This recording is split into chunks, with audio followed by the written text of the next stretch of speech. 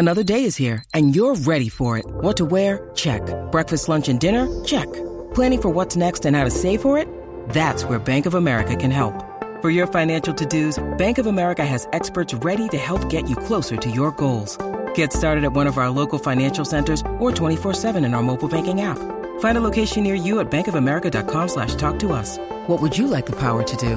Mobile banking requires downloading the app and is only available for select devices. Message and data rates may apply. Bank of America N.A., member FDIC. When you need mealtime inspiration, it's worth shopping Kroger, where you'll find over 30,000 mouth-watering choices that excite your inner foodie. And no matter what tasty choice you make, you'll enjoy our everyday low prices, plus extra ways to save, like digital coupons worth over $600 each week. You can also save up to $1 off per gallon at the pump with fuel points. More savings and more inspiring flavors make shopping Kroger worth it every time. Kroger, fresh for everyone. Fuel restrictions apply. Okay, round two. Name something that's not boring. A laundry? Ooh, a book club. Computer solitaire, huh? Ah, sorry, we were looking for Chumba Casino. That's right, ChumbaCasino.com has over 100 casino-style games. Join today and play for free for your chance to redeem some serious prizes. ChumbaCasino.com. No purchase necessary. Void where prohibited by law. 18+. Terms and conditions apply. See website for details. Welcome to Heart and Hand, the Rangers podcast, the podcast that will never celebrate a draw. This week on Heart and Hand, yeah, we're lying bastards, of course we are.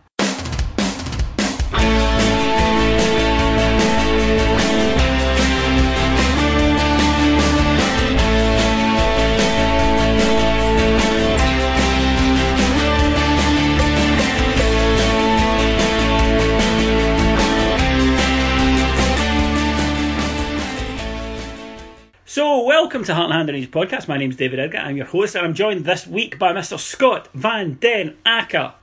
Hello, good evening, welcome. Is Barry Norman still alive? I would imagine he's not. Well, because if he is, he could probably sue you for that. I think that any resemblance to anyone living or dead is entirely coincidental. Yeah, that reminds me, we're going to have to get around to writing a sort of, like a set of small print that exempts us from being sued for a lot of things. But the listeners, although normally, Scott, they tune in for this happy-go-lucky, witty, back-and-forth banter between you and I, this week they aren't tuning in for that.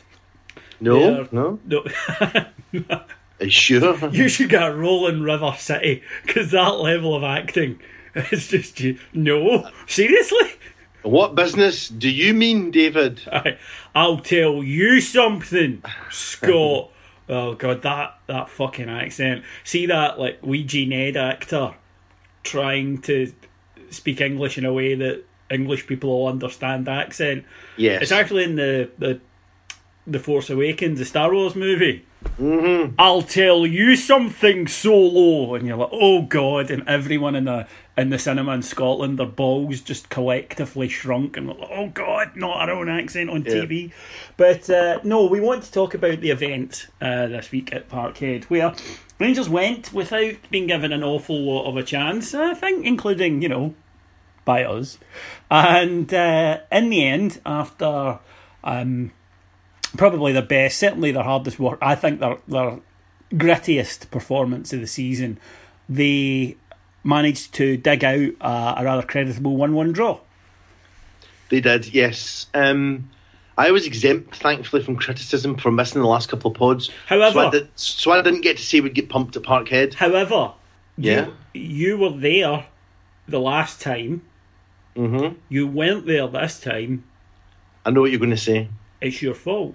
This is the same as your lucky jacket, isn't it? It's up there. Had you not gone to the opening fixture this season, I think there is a scientifically proven argument that I've just demonstrated that Rangers would probably have won. And Mark Warburton would still be in a job, and Joey Barton would be like the Players' Player of the Year. That's the alternative universe that your selfishness denied us. It's like sliding doors, only a bit shitter, isn't it? Yeah, only with kind of less people I would pump. Although, I was actually thinking about this, and I'm going to start a movement, Scott. Right. I would like to lick Clint Hill. Any specific part of Clint Hill? Doesn't matter. but I would like to lick him, and I don't think I'm alone. And therefore, I want to say to everyone out there, are you a Clint licker? And if so, I want you to let the podcast know using the hashtag Clint licker. Yes, and you won't get arrested for it. Be very careful how you type that, or you may get, rather than a lot of manly blokes telling you how much they love the Gers, certain other things. Other things make them up. It's not a silent N. No. But for me personally, I think I've already pledged myself to Brian Laudrup, and so I can give myself to another. But I do get where you're coming from. There's something ruggedly manly about him. I don't know, the way he scored the goal, the way he celebrated, there's something very Clint Hilly about it all, isn't there? I think it's a wonderful expression of the difference between Rangers and a lot of other clubs. I'm going to explain that. We love talented, silky footballers. Of course we do. Everybody does. Who doesn't, right? And we love guys that score lots of goals. We love our Ali McCoys. We love wingers like Brian Laudrup, Davy Cooper. But there's something special to Rangers supporters of any vintage, of any age, about a big, tough, take no shit centre half, inspirational, captain in the trenches type. Especially bloodied. Yes, especially bloody, especially older, and kind of had a face that looks as though it's been smashed in a few times. Rangers fans love that. We love that, and I think it's to do with this. When you're growing up in Scotland and you get fed this bullshit about the Celtic way and this kind of mythology about the way they play football, that it's all this wonderful free-flowing attacking shite that would be, those of us who grew up in an era saying players like, Darius Dubček and Gary Gillespie, always wondered maybe where that came from. But with us, it's always as if we're just this sort of wall of muscle who sort of deflect the ball towards the opposition goal. And I think in a way that, because we know it's bullshit, we've had so many skillful players over the year, but we do like that physical, a guy that will go out there and go, are you lot starting any shit? If so, I'm going to finish it. And Big Clint can do that. I think we'll probably come on to this later when we're maybe talking about Pedro Caixinha. But it's like why most people's favourite Old Firm goal, certainly mine, is John Brown at Parkhead. Like, John Brown scores the goal from 25 yards, vaults the hoardings, he's in amongst the fans, and you think, A, he's one of us, B, he's pug ugly, and thirdly, he's rock hard, and fourthly, all the Celtic 1-2 tippy-tappy just broke against the dam that was Bomber Brown. Yeah. And it encapsulates everything when he scored that 25 yards at Parkhead. That's the kind of thing we're talking about. Yeah. That's what Rangers fans love. You need to sweat. I know every club says this, but literally we do have a very working class sort of shipyard support, and we've always been suspicious of people who won't do the work. No, we don't like the kind of Mr. Humphreys types, do we? We don't like Mr. Humphreys types. No, the frippery that sort of goes along with that. We can tolerate prettiness if it's really pretty, right? Like when Harry Forrester's playing well. But there's still, no matter how shiny his testicles may be, there's still always a bit of you that goes, for a Richard Gough type, or a Bomber Brown type, or a Graham Souness, somebody that's going to come along and boot fuck at you, steal your drink, shag your women, stomp your enemies into the ground, that type of guy. It's hard to be a Rangers fan these days not to laugh when you think about the prospect of Scott Brown ever facing Graham Souness on a football pitch. I think Scott Brown ever facing Clint Hill in a fight, I find utterly fucking hilarious. Yeah. That one would last about 7 seconds, wouldn't it? But no, to give an overview of the game, because people do, for reasons that I've never quite understood, but they do like our tactical breakdown of the game. I thought that to be honest, for 60 minutes, I thought, and you and I texted during the game about this, that it was following a bit of an established pattern, and that I thought we started really well. Mm-hmm. I thought we weren't cowed, and that impressed me, and I was very pleased with the players. But we then missed a very, very good chance through Martin Waghorn. Can I just say, in fairness to Martin, it was that point in the game when somebody missed a sitter. Yeah, and it was just and it had to be him. Yeah, exactly. It has followed a script in so many recent big Old Firm matches, and we missed. No, all recent matches against anyone. We miss a sitter. That obviously if you like, almost prompts the Celtic minded in the crowd and the atmosphere to go a little bit. I think that they'd been sitting back going, it's going to be 7, it's going to be 8. I don't know how they persuaded themselves that, by the way. Yes. They don't beat St Johnstone 8-0. They don't beat Motherwell 8-0, and that's amazing because Mark McGee managed them. Yeah. But they were going to beat us anyway. But they did start to come into the game. They started to impose themselves, and the difference being, of course, when they were on top, they took... Elite Act 2... Act 2 of the cliche. They score a goal when they're on top, and they then begin to dominate going into half time. And the script, as we all seen it, said, we've seen this movie, a fairly even match. Both sides had a spell on top. They've taken their chance. We haven't. They'll come out at the start of the second half, go for the jugular, and mentally we won't be strong enough to cope with it. And in the opening 15 minutes, Celtic did go for the jugular at 3. But where it changed slightly is that we actually did have the cojones to go, okay, no, this isn't happening. You guys are not going to score 4 or 5. We're not giving up. And guys who weren't playing particularly well in a technical sense, they dug in, and I want to praise certain players. Now, I'm not going to argue that these guys had magnificent matches or ran the show, but I was impressed with their courage, their vision, their Inda Fatima Whitbread, whatever you want to call it. They really, really dug in and gave all they could, and they started to win 50-50s. They started to win second ball. And I want to pick out Tavernier, who wasn't playing well but really got stuck in. Heinemann wasn't his type of game, but he never shucked. He got stuck right in. Jason Holt, who... Again, technically isn't a great player, but by God, the guy gave you absolutely everything he had. Windass, when he came on, I think that, he's, again, didn't maybe do as much creatively, but he was a pair of legs in there and he worked hard when we needed it. Miller, you obviously expect that sort of thing from. Waghorn and the back four in general. And I thought that these guys collectively said, all right, you might beat us, but you're not bullying us. It's not happening today. And we were aided by, I think, 2 substitutions, one of ours, one of theirs. Rodgers, and I want to talk about this in a minute, although I don't normally talk about Celtic, but I think this is an interesting point. Rodgers took off Armstrong, which was a bizarre substitution to me because Armstrong was running the game in midfield for Celtic. He was the guy who, you need a guy in an Old Firm game who can, almost stand above the fray a little bit, and while the madness is going on, can get on a ball and pick a pass and keep things moving. He was doing that, and he took him off and put on another striker, clearly because they were getting frustrated that they hadn't put us away and we were starting to come back into it. We then put on Windass for Mackay. Mackay had been disappointing. I'm going to go at him, he was just a bad game, and it gave us extra legs in midfield, as I say. And then we started, as I say, we'd kind of dug in, if you like, we dug our trench, but then we started to push them back. And I would say that I text you with 10 minutes to go, saying we've been the better side the last 20 minutes. We've made the better chances. We deserve something out of this. And I thought, football being the way it's been for us this season, we weren't going to get something, but we eventually did. Scott, what do you think of my summation? Excellent. My God, have you been on... You are happy. Can I go home now? No. What I would say is... I knew that this was a 2 bottles of brandy week for you. The second Clint Hill's goal went in. Yeah, I mean, I've been drunk ever since. On life, folks.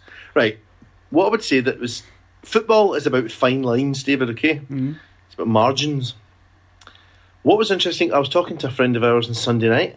As you know, we were out and... Yeah, I was there. Yeah, but before that... You're talking to me as well. Yeah, you were there, but I'm trying to make the list...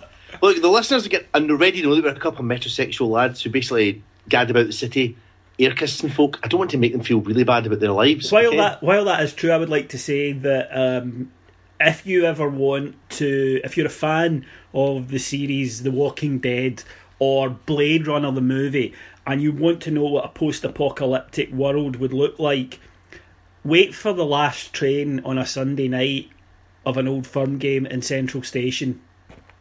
Yeah, not a pretty sight. Not if you're sober, no. So, football is about margins, and what was interesting to me about the way it was going for Mark Warburton, and who knows what may have happened there or what didn't happen. We were joking earlier about the script, but if you look back to the semi-final of the League Cup, especially back in October, what Graham Murty did on Sunday wasn't that different. The shape wasn't that different. No. There was nothing innovative. And if you look back to umpteen games in the league, even, it was the same thing. We missed a sitter. An individual mistake, in this case Jason Holt, led to the goal. Act 3, we come out after half-time, really slow. And I've always wondered, since about last January, it's like somebody's putting Mogadon in our half-time Bovril. We start so slowly in the second half, so I thought that's falling. Act 4 is that they run over the top of us and score 3 or 4 in the last 20. And we lose. Except where it differed, and where I have to give Graham Murty a bit of praise, and I'd like to bring this up because he's done a great job as caretaker, I think, in general. Where the script differed this time was that when the players were able to pick themselves up and go again, they didn't accept inevitability. They didn't say, we've seen this film before repeatedly. And they did finish a stronger team. I know people say, oh, that's football, or that's luck, or it's just because Celtic didn't score a second. But I don't think so. We've watched this team dropping points through missing sitters, individual mistakes, and been unable to mount any sort of comeback. And see the fact that they felt confident enough, relaxed enough, and they prepared and trained. And the players said afterwards that they felt good going into the last 20 minutes. I don't think you can take that away from the change that Graham Murty has made already. No, I'm not saying he took us away from what we were doing. He had no players to use. There was no new players. It's the same squad. But I think they found something in them that they just weren't finding. And who knows, in the semi-final of the League Cup, or the game at 31st of December, what if Warburton had got them up for the last 20 minutes and we'd nicked either of those games? It's all about ifs and buts and margins, but we were able to stop the film, press pause for the first time really for quite a while in a big game. We were able to actually reverse the script and say no. Yeah, and I totally agree. And I think that, you know, we have to come on to Graham Murty, because I was critical of not so much the appointment but the length of time that he was in charge. And I think after the, let's be honest, fairly fortunate win over Morton at home in the Cup, and then the 2 away defeats, I was like, you know, this isn't doing anybody any favours. But the, again, balls and confidence that he obviously has in himself to be able to communicate a message. I compare it with McDowell, who, you remember when he was put in charge, genuinely looked as though he'd rather be sent off for a stretch in Barrel than continue to do it. And everything about the guy's body language was, I hate this, somebody get me out of here, I need to do this, I've picked the 11, just let's get this shite done with. And Murty didn't do that, and he's then turned, you have to say, our best sequence of results in the season, because I don't think it's arguable for a team that couldn't score 3 goals, except on one occasion, to win 3-2 with the last minute, come back with 10 men, 6-0, and then draw away at Parkhead, is clearly our best sequence of results this season, and he deserves all the credit. And again, just little things like being reactive, like Mackay wasn't playing well. Yep. And there is a bit of you going, he's the type that can always dig something out, and he went, no, we don't need that right now, we don't need the possibility, we need the effort. And he didn't have a lot of options on the bench because Terral and Halliday were injured, so it wasn't like, you know, so Windass was pretty much it, and it was the right change. And yeah, and I just think we grew in confidence, we had chances, and I think that overall you'd have to say that I'm not for a second suggesting that we deserved to win. I don't think that's fair. I think we deserved to draw, but it was a big result. And I'd like to just put one to bed if I can, Scott. Yes, that sounds almost, not in a sexual sense, I'm hoping. No, good Lord, no. I've heard a lot of Celtic fans, I've seen a lot of Celtic fans social media, in fact they've contacted us. I still don't get my head around when they contact us, you know, all these years. Because they're obsessed with us, maybe? Yeah, no, but you just, like, you get blocked. I have no fucking interest. But anyway, oh, look at you guys celebrating a draw. Yes, we are. Because it's about context. And you're absolutely correct. You're 30 points ahead, you're strolling the league, and it's a draw. But you were going to beat us 8-0. That's what was in the paper. You were going to hammer us. And before you say, oh no, yes, you did. Yes, it was Frank McAfaney that said 8-0. But you were full of it beforehand, what you were going to do to us. And you didn't. And if you want to go back further, I remember when they were coming to Ibrox, the time that Murray banned them, remember? Mm-hmm. And we were going to annihilate them, and they got a draw. And they celebrated like fuck. And they were right to, because it's about context. We're not a great side. It's a big result for us. And we're allowed to celebrate it. And incidentally, an away draw in an Old Firm match is never a bad result. So, no matter the context. But for us, it was a special one.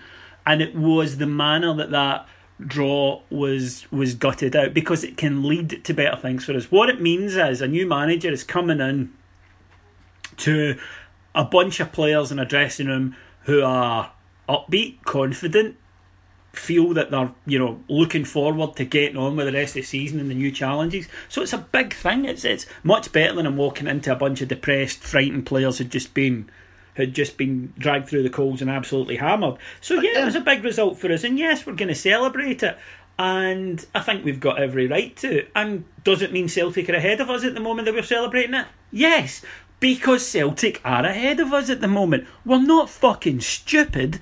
We are quite capable of looking at the league championship table and seeing that you guys are a better side than us at the moment. But it's about the future. And also, it helps can I ask you, how many Celtic fans there on Sunday believed for a second that in the last 20 minutes they'd be hoping the final whistle would blow? Yeah, exactly. It's all about psychology. Of course they didn't expect it. Of course we did better than expected. We got the away draw that nobody thought we would get. Also for us, it's things like we abandoned the 4-3-3 by taking off Mackay because it wasn't working. We're flexible. And you cannot tell me that a lot of our problems this season have been players being shoehorned into a system that they weren't comfortable with. It leads to not wanting the ball, not wanting to express yourself. It leads to nervousness. And what Murty's also done is you can see this, the players are more confident. They are more upbeat. They want a touch, even if it doesn't always come off for them. And they're able to be more flexible. A 4 in the middle, 4-5-1, someone drops off. He's given them a bit more flexibility, and I think you can see they're happier not being stuck in this tactical straitjacket. And you're right, now Pedro can come in and say, okay, you're not as bad as you thought. And it's a very important draw for us. And also, of course, Celtic are going for the treble, and they're going to score 1 million points and get 800 goals. And now they're thinking, I was talking to a Celtic fan at work today who said that he wouldn't be surprised at all if we won one of the two games to come up against them. Well, certainly the belief is there that that wasn't there beforehand. Precisely. See, before Sunday, you'd get no odds on us winning either of the two games to come. Now, even they're saying it's not impossible. Yeah, it's the difference between going into a game with a bit of blind faith and now being able to point to something and say, well, actually. And it's, I think it's about the trend. The trend, if you look at the results, 5-1, 1-0, 2-1, now 1-1. It gives us hope, and we said this in the whole Warburton thing. It's when hope's extinguished, that's when a football club is at its lowest ebb, when hope is extinguished. And now we're in a situation where we can have a little bit of hope. Before we move on to the new manager, Scott, a couple of things I want to talk about. Now, I mentioned this beforehand about the substitution. That, like I said, really, we don't talk about Celtic's business because it is their business, but in this matter, I think it affects us. So I beg the indulgence of our listeners here, but Rodgers took off Armstrong, who was the best player, and the best player on the park, incidentally, right, in terms of making things happen. And I get the logic of it, because he couldn't take off Dembele because the fans would have gone nuts.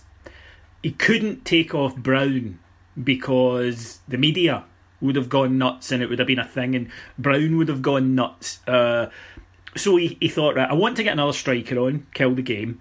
I have to take off a midfielder. I brought McGregor on at half time, can't take him off, can't take Brown off, it'll need to be Armstrong. And he did it, and it was a mistake, right? How many times over the years, Advocat was bad for it, chasing a game, take off a midfielder or a defender, put on a striker. and then we couldn't get the ball. We'd 4 strikers, but couldn't get the ball to them. Yeah, it can happen. Sometimes you get lucky and you get a goal, but it didn't happen for them.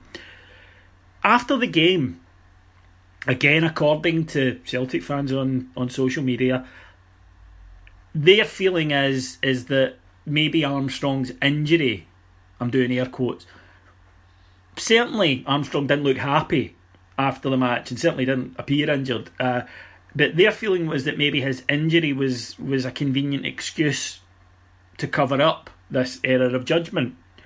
Now, if he was injured, my apologies, although I would have been tempted to just see if he could run it off, given that he was, as stated, running the match. Certainly I'd have been tempted to treat him anyway, rather than just hauling him off. But if he is unable to admit a mistake after a draw, when his side's unbeaten and 30 odd points clear at the top of the table, what does that say about his ability to cope with pressure if we ever manage to get close to them? Well, I suppose there are 2 sides to every story, David, okay? All I'm saying is, mate, would it have killed him? Are Celtic fans going to say, you're rubbish, we hate you, you're an idiot, if he'd said, do you know what, at 1-0, I wanted to kill the game by getting a second, I've taken off a midfielder to put on a striker, it hasn't worked, my bad, we move on. I don't think there's one Celtic fan would have thought one iota less of him. No, I think to a large extent the shiny-faced tranny pumper was influenced by their fans and by the media and by the build-up to the game. I think you're totally correct. I think with 25 minutes to go and them not being 8-0 ahead, there was pressure from the stands. It was noticeable even watching the game that their fans were pretty quiet. And I think there was a kind of, what? We're not 8-0 up, but we were promised. And I think he felt he had to throw a striker on. You're right, I think he was pressured by events and he covered it up. I've got no doubt at all that he found it very hard to say, sorry folks, I fucked up.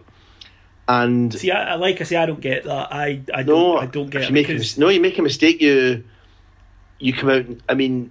Especially in his circumstances, if you make a mistake, if you're Warburton towards the end and you make a mistake, you're going to get slaughtered for it. I get that. He didn't even lose. You know, he's not going to get slaughtered for it. Celtic fans are going to go, you did make a mistake. I'm sure they'll be disappointed on the day. But it's not going to affect how you feel about the guy.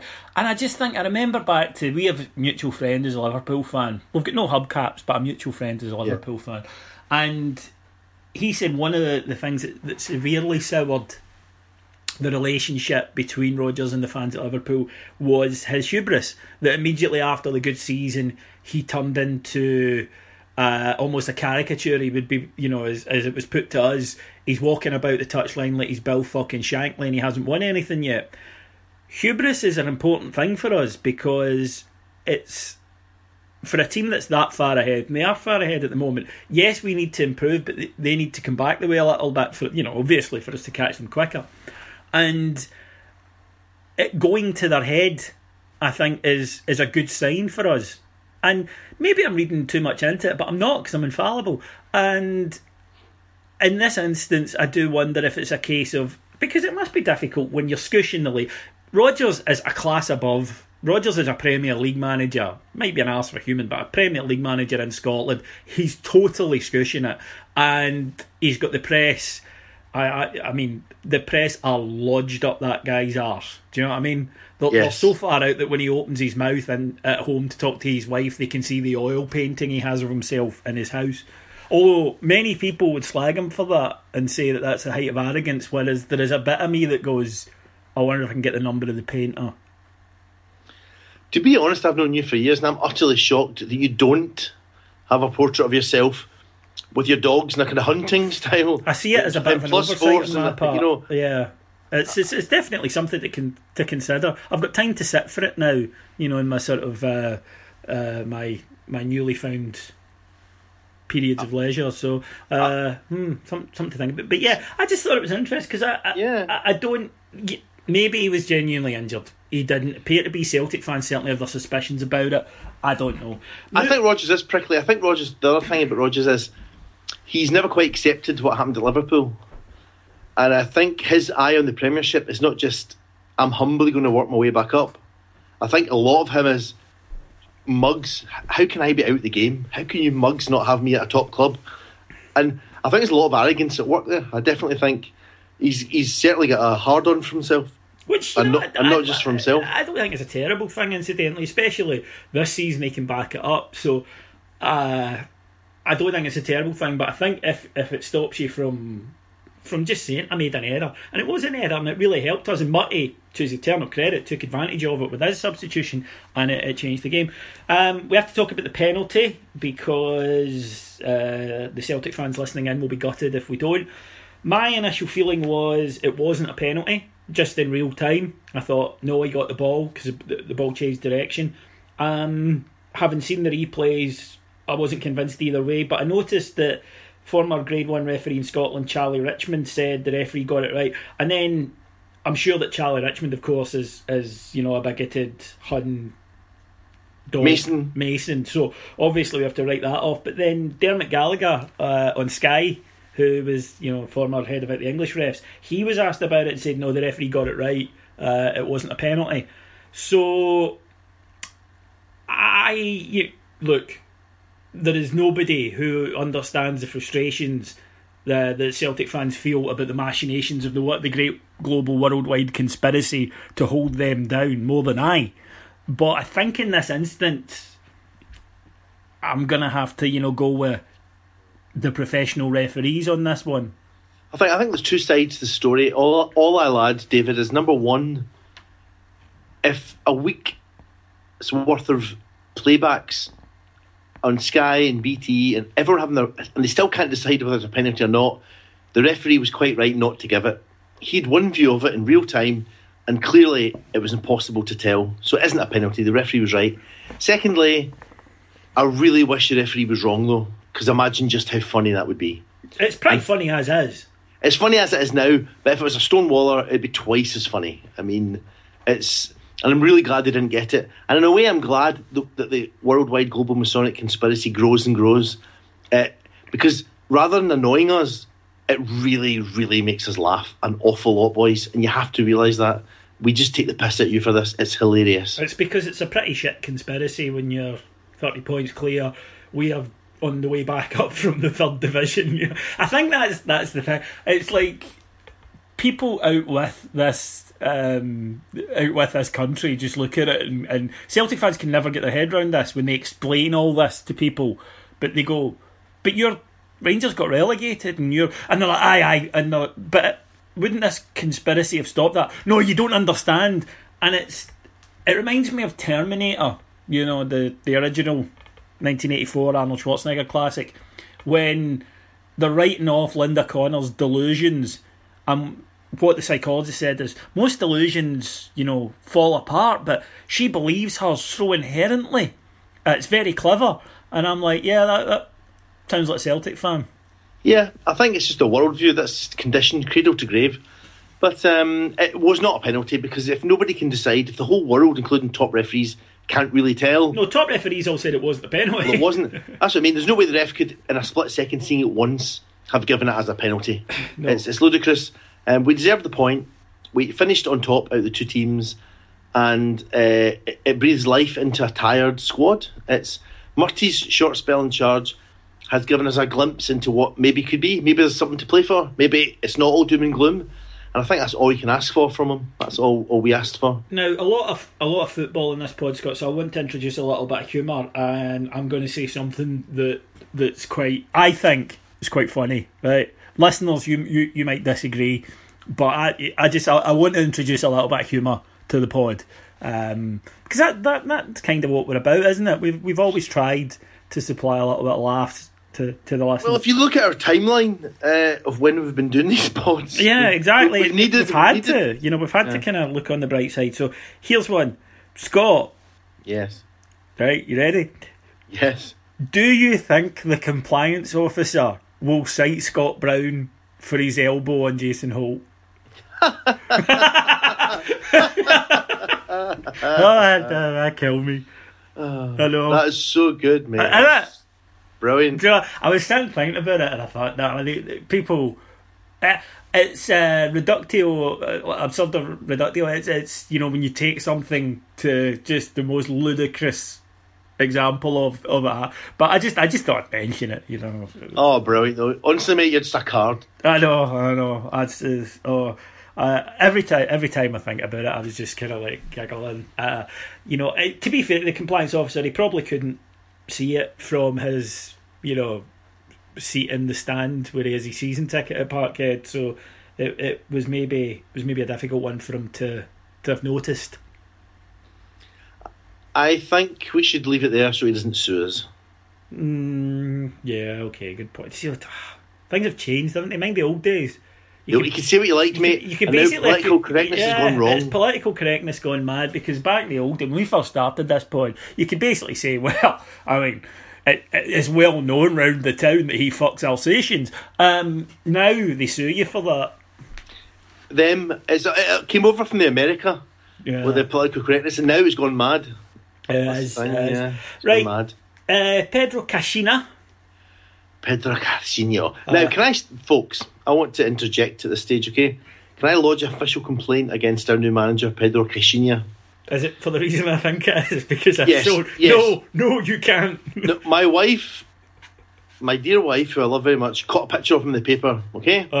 Okay. Ooh, right. He's a bit handsome. Okay. Who's that? Scott. Thank God. That's the reason. Right. No, the fact he's a beep, beep, beep, beep, beep. It's nothing to do with it. No? You don't hate him for that yet. No. Yeah, he gets the benefit of the doubt for 15 seconds.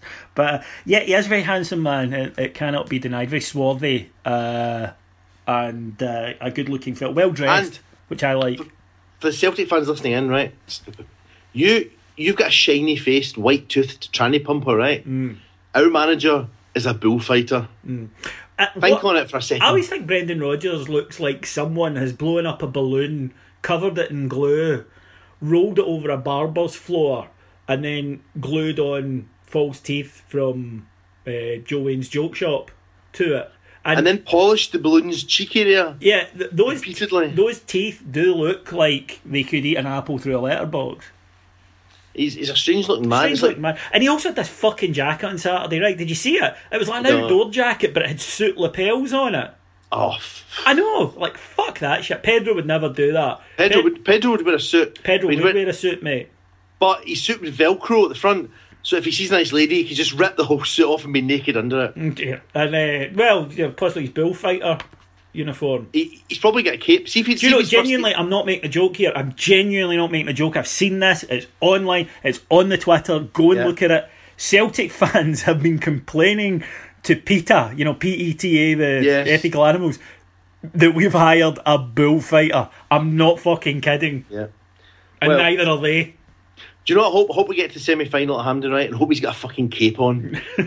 A red cape. Yeah, but if it was me, I'd have our officials wearing capes anyway and having little twirly moustaches and, and looking like villains from the 19th century. And be introduced as messers. Yes, exactly. Yes. That's what we need. But Pedro Caixinha's come in, spoke very well, and at the moment we've nothing else to go. Now, as I've said, I am sitting very much in the quietly excited, I don't know if excited is the right word, but quietly looking forward to his reign, because I don't know a lot about him, and I'm a football wank.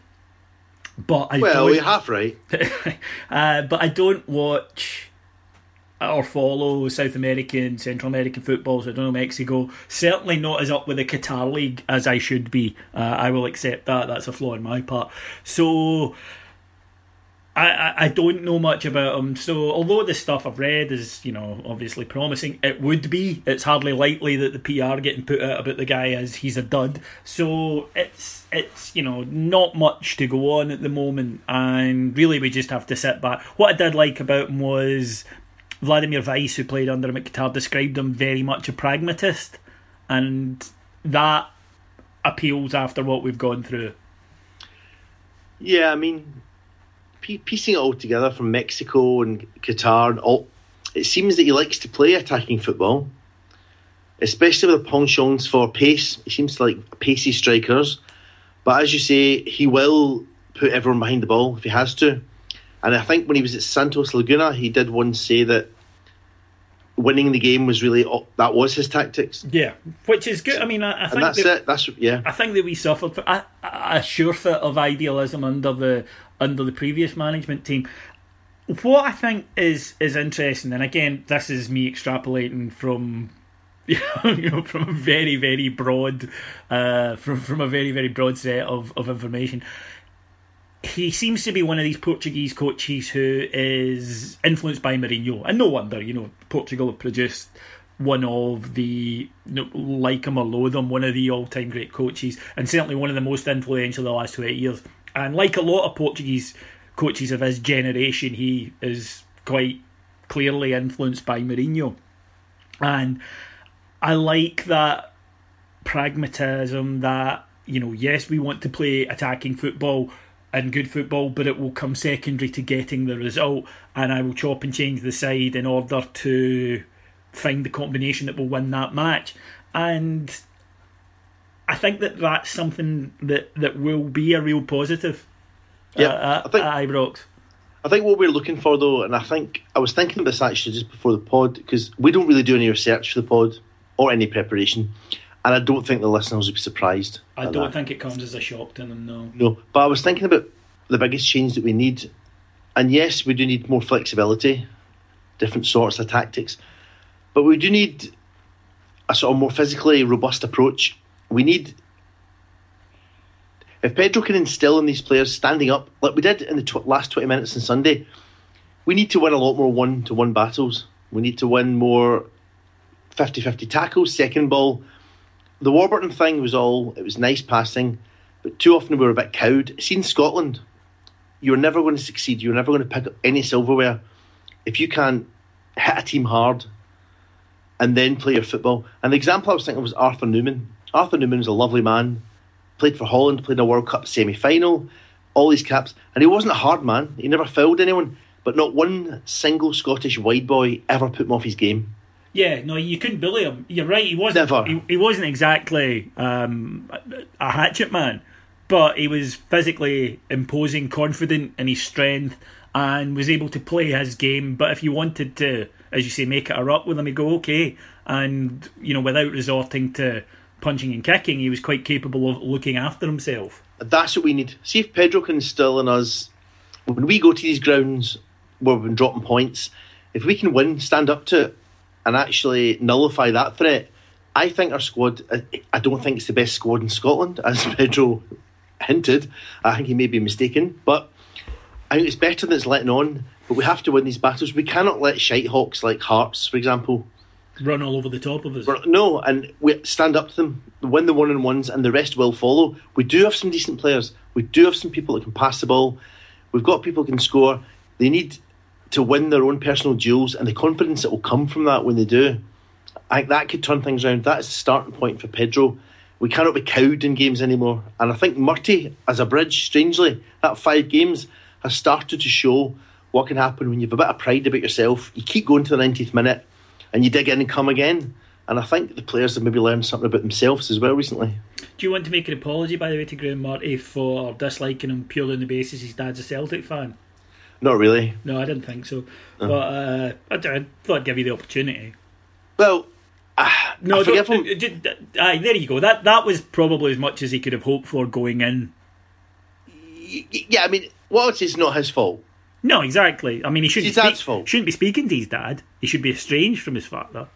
Yeah, I mean, I've got my suspicions about why he still goes round for Sunday roast, but it's a family affair. Yeah, exactly. Which no, I'm not going to crack an obvious Celtic joke there. Get myself in trouble. We're so close to getting there. Now he's bringing some members of his own backroom staff, contrary to previous reports, which I think is sensible. But wants, as he does at every club he goes to, he wants a local, a little bit of knowledge in his backroom. And one of the names I floated, actually, and it's been floated by other people, was Neil McCann. Now, for me, it's based on the fact that he's done some coaching, knows what he's doing, but he's very intelligent, very articulate, very modern thinker. I think he would be good in the role, and I think he does have knowledge due to his role as, if you like, a summariser for Sky, and I think he would be an interesting choice. it was then put to me. Someone said, well, what about Barry Ferguson? And I said, dear God, no. And the person, I thought, came back with a pretty good point. He said, well, what's the difference between McCann and Ferguson?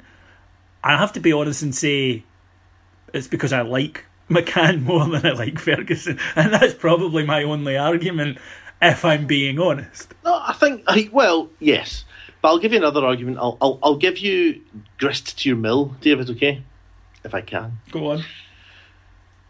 It was interesting to talk. I've heard rumours, and you may have heard them as well, that David Weir wasn't always the most articulate at getting his ideas across. And that he wasn't the best.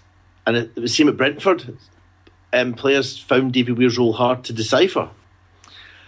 And I think that Barry Ferguson's passionate, but I'm not always sure at how good he is at getting his ideas across, because I've heard him summarising occasionally.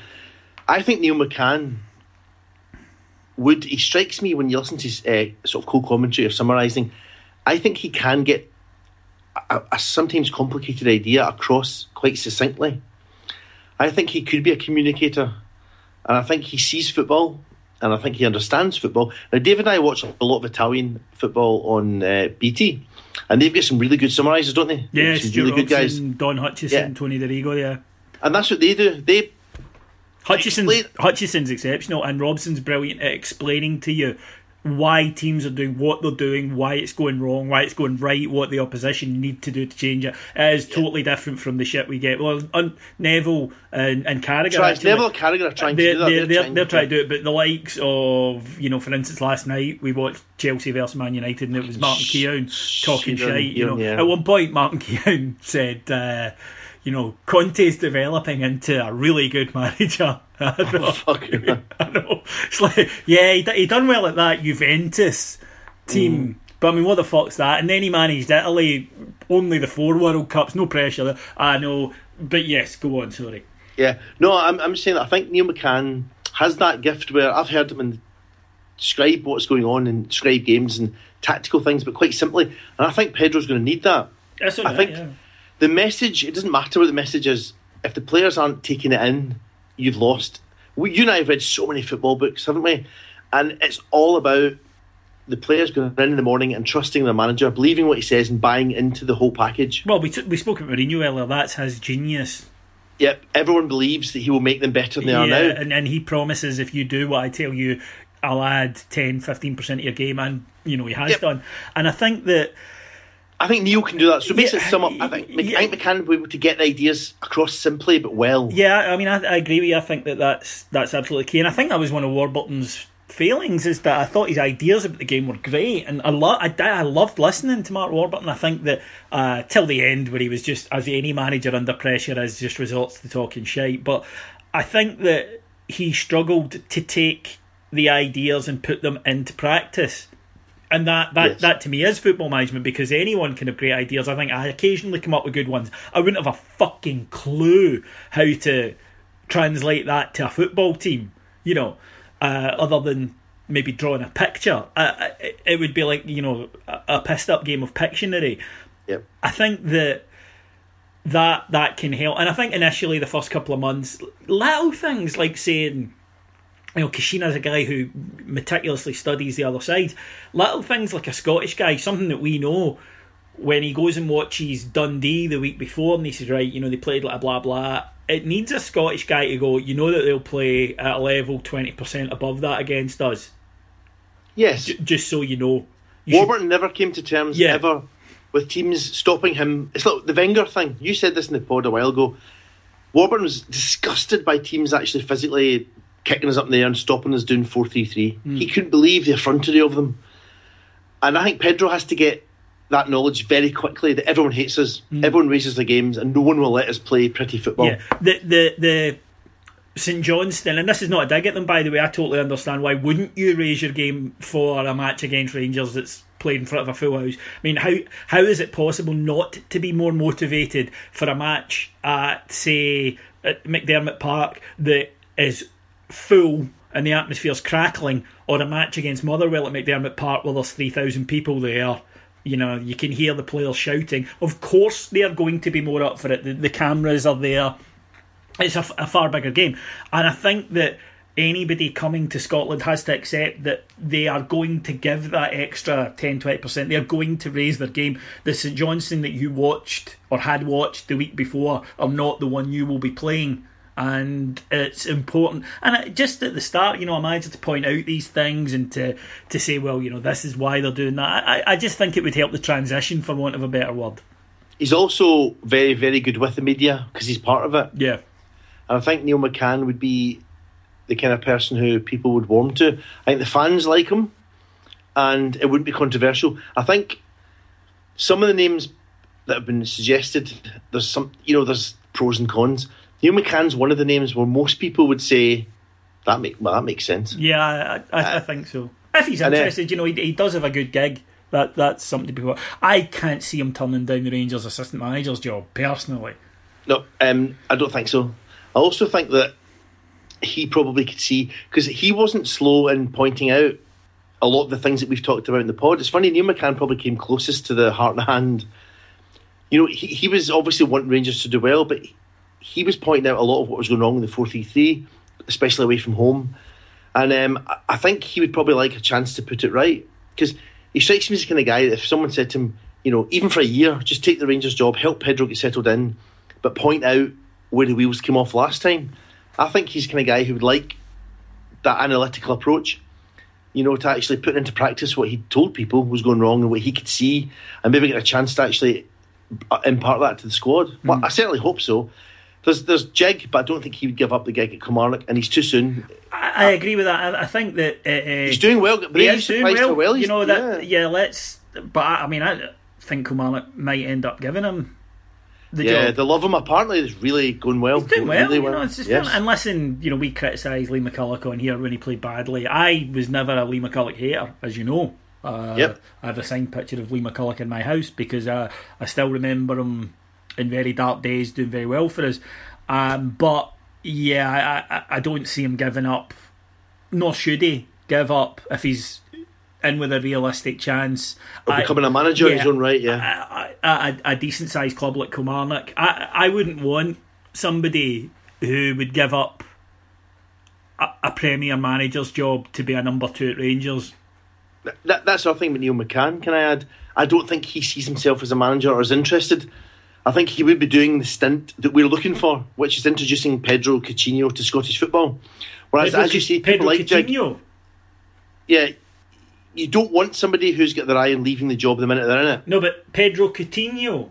Coutinho. It's not Coutinho. What the fuck is that? It's Coutinho, it is. It's Caixinha. It's not. It's Caixinha. It's not. It fucking is. The Portuguese say "nha" at the end. What the fuck do you know about Portugal? You're scared to get on a fucking plane. The furthest you've ever been is France because you can drive there. I know. And I know because I was with you in the fucking car. Imagine that, folks. 14 hours in a car with him. Mispronouncing names. Aye, it was hard for you. Fuck's sake. Yeah, well, you're a hyperactive Tasmanian drunk devil then. The problem is, folks, when Scott would insist when we would go on holiday together, and yet people find this very funny, Scott, that we used to go on holiday. Still will in the future when your kids are older. People find this very funny, but Scott would insist on driving because he's a big blouse and scared of aeroplanes, and he would, insist that we drive. I can't drive, so I would get in the car and have a carry out and open it and basically shout at him, all the way to Dover. Yes. Well, are we there yet? Get drunk, have a wee nap, get drunker on the boat, and then it would start again in France. But no, I'm sorry, I'm not buying pronunciation from you, Mr. Apricot. Can I just say 2 great things about that holiday? One was the day I made David go and look at a Neolithic site. Fucking 9th century church. Jesus Christ. Yeah, that was one of the Neolithic standing stones. That was my favourite. Your face. Standing stone. Right, he drags me out. I'm not kidding, right? Get a knock on my bedroom door. Come on. We're going out into this thing. Oh, where are the girls? Oh, the girls aren't coming. It's just me and you. I'm not doing it. Oh, come on. Guilt trip fully laid on me, right? So I'm like, he's like, oh, come on, blah, blah, do it for you. I'm like, all right, okay. And actually, I'm like a child. He went, when we get back, we can go to the pub. Right. And that, yes. that was like, a Kinder Surprise to me at that time. Yeah. So, all right. So but it was worse than he ever thought it was. So we drive to this field that's full of fucking stones. And he gets out and he starts taking photographs. And I'm going, the fuck? And I'm like, what? Why have you stopped? And he went, no, this is it. I'm like, dude, it's a field full of fucking stones. He's like, oh, they're 9th century stones. They're fucking stones. They're old stones. And he's like, yeah. I said, we drove 2 hours to see a field full of fucking old stones. He wasn't happy. I was not best pleased. But it culminated in perhaps my favourite moment, which this won't sound good, folks. You won't get it, okay? It doesn't sound the same, but Dave and I were pissed one night, okay? And our wives at the time, they were not happy as it was. But Dave and I were talking at the end of the table, having dinner, we were talking. We're quite pissed. And we're talking about favourite Bongo films and Bongo books, do you remember? Mm-hmm. And I was saying to David this one I'd seen, but it was an Australian model who was unclothed, and they were saying to her, it was brilliant. Susan is from Australia. We don't know what her favourite marsupial is, but it was certainly a fuck-filled fatty puss. That's the greatest line written in English. And 2.5 hours. And we couldn't tell them why. Yeah, just giggling. Yeah. We were just rolling about the floor. The porn genius, and this is the whole porn itself, the guys that do the sub-editing and the headlines for these magazines, it's just total Bongo genius. Yeah, I know. It's a lost art. I was wondering what happened when those guys, because of the death of the Bongo print industry. Can you imagine turning up at an interview? Yeah. And they're like, so, it says here you worked for Paul Raymond Publishing. Because you'd put that down rather than Mayfair. Yes. What was it? I'd write little bits accompanying it. What sort of things would you write? Like, this girl's got me all in a flap, probably because of her pink ones. No, yeah. Well, that's excellent. That's exactly what we need at local parish news. Yes. That kind of thing. It's probably... Excuse me, are you the George Smith? Yeah. Did you initially come up with 2 whites make a Wong? Yeah, exactly, for an Oriental lady involved in an MMF, as I believe they categorise it on I do. Yes. With from a POV. Yes, exactly. So no, fantastic. Well, I think that's pretty much covered the old fun game. I'd like to suggest maybe at that point. I mean, we started with Clint licking and ended with BN being removed, I think, entirely. Couple of things to point out. One, thank you very much for all your inquiries about the live pod. Unfortunately, not only is it totally sold out, but it is... some waiting list as well. And the guest list is full. So I'd love to get more people in. I honestly Marshall won't let us seriously get more people in. Yeah, because exactly, and people wouldn't be able to move, and it would be uncomfortable. So I mean, we're really, really sorry. If it goes well and Scott avoids burning the place down, we'll look at doing another one. And in that case, we won't put the tickets out for sale before it's announced on the pod, and we'll give people notice that they're going on sale at a certain time. I say my apologies, we just didn't think it would be that popular.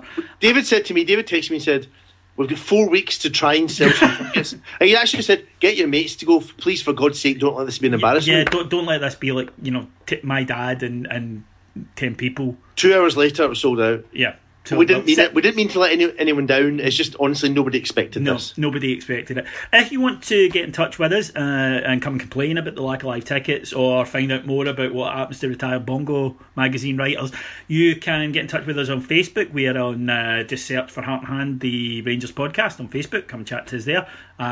If you want to talk to us on Twitter, and we do always try and respond. We like to think we're a fan-friendly podcast, unless your point is stupid or you're a Celtic fan. Yeah. I had one the other day. Gets in touch and he says to me, you still getting shite through your letterbox from Rangers fans? So I replied, well, somebody dropped in a copy of The National the other day, mate, but I'm not sure who he supported, because I knew instantly everything about this guy, his political opinions, everything. Yeah. And the next thing, I look at my Twitter feed and it's like notifications 20, and it's this guy's just ranted, like 20 things, and I'm like, does he actually think I'm going to read that? I just block. You know? Did you not realise that you weren't interested in the slightest? That's the thing. I just don't get why they think I give the tiniest sliver of a miniature fuck about anything they think about anything. It's just, it doesn't occur to me. But if you're not a nutter, and I mean, there was a Celtic fan who was perfectly nice bloke chatting the other day about the football with me. I was quite happy to do that. David also had a request. We'll keep this quiet, the name, but David had a request from Celtic fans saying he was sorry genuinely that he couldn't attend the live pod. Yeah. But he didn't think it was a good idea in the circumstances. Didn't think it was a good idea, no. And genuinely, I mean, there's like a Celtic fan come on, and for all I joke about it, he was just chatting about the game, no problem at all. But the ones that want to come on and, you know the types, right? User.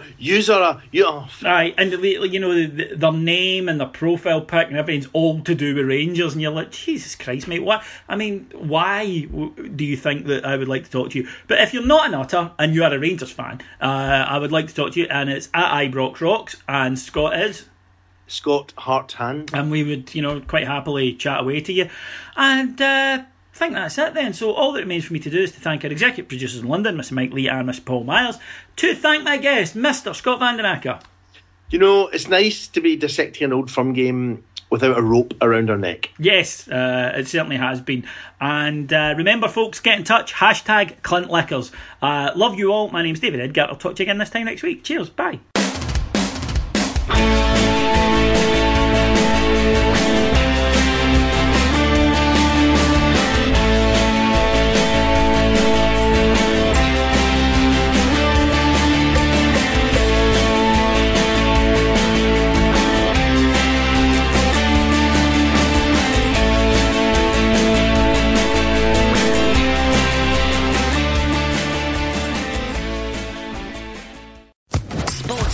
Podcast Network.